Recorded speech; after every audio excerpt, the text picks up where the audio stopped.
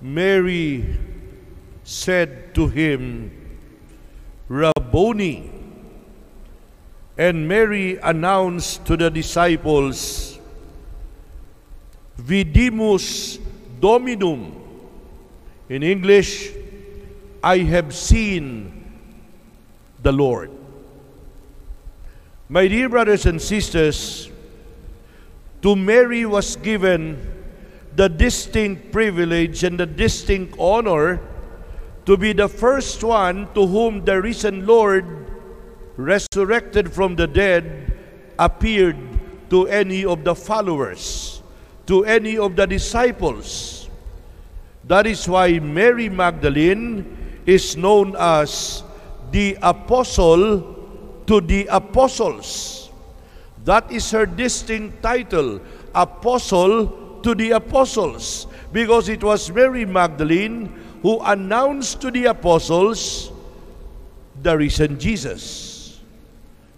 Apostola apostolorum. That is how Mary Magdalene is known. According to a certain spiritual writer, this particular post-resurrection narrative is the greatest recognition story in all biblical literature. Today we have reached the third day of the Easter octave. Mary Magdalene, as I have said, holds the distinction of being the first witness of the resurrection, and to Mary Magdalene belongs the privilege of being the first disciple to meet the risen Savior. The whole story that we read this morning is scattered with indications of Mary Magdalene's love for Jesus. Mary Magdalene went back to the tomb. Mary Magdalene took the message to Peter and the beloved disciple, and then she must have been left behind by Peter and the other disciple, because apparently Peter and John ran to the tomb immediately, so that by the time Mary Magdalene got there, Peter and John were already gone, because they wanted to share the good news to the other apostles. Imagine the sight of Mary Magdalene standing alone beside the empty tomb. Imagine Mary Magdalene weeping. Imagine Mary Magdalene crying. Peter and John had already left Mary Magdalene alone, and Mary Magdalene was weeping in solitude. Later on, she found herself conversing with somebody whom she thought is the gardener or the caretaker, and she did not immediately recognize the person she was talking to. And the simple and the poignant fact is that Mary Magdalene could not see the man she was talking to because of her tears. She simply said desperately, "Sir, if you are the man who removed the body of my Lord, tell me, where did you bring the body? I will take the body away."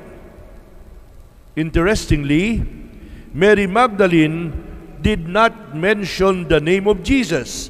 She simply said, "Sir, if you took the body of my Lord, please tell me where you put the body." She did not mention the name of Jesus. It was only when Jesus called her by name, Mary, did Mary Magdalene recognize that very familiar voice. She knew whose voice it is. It is the voice of the Master. It is the voice of Jesus calling her Mary. And because of the voice recognition, Mary Magdalene shouted in excitement, "Rabboni!" My dear brothers and sisters, as soon as she had talked to the person she thought to be the gardener, Mary Magdalene again turned to the tomb and so she returned her back on Jesus. Then came the single word, Mary, and the single answer, Rabboni. And it was a very touching scene. It was a very emotional moment between the risen Lord and the weeping Mary Magdalene. And eventually, the risen Christ instructed her, go back to the other disciples, and she was to announce to them, I have seen the Lord. And she did. It is good news. It is Easter news. My dear brothers and sisters, in conclusion, there are two simple and yet profound reasons why Mary Magdalene did not recognize the risen Lord right away.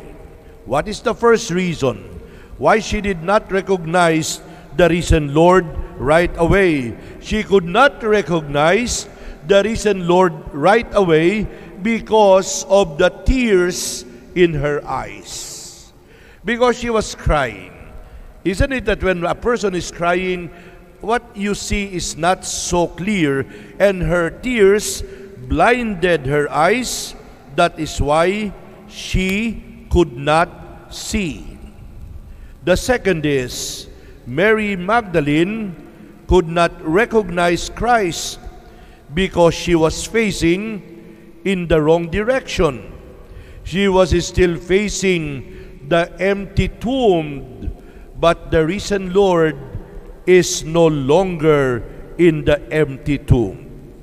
My dear brothers and sisters, when sorrow comes, let us never allow our tears to blind our eyes to the reality of the resurrection. Let us never fasten our eyes upon the grave, and then we forget about heaven. Let us look at the positive side of life. Let us not be blinded by our tears.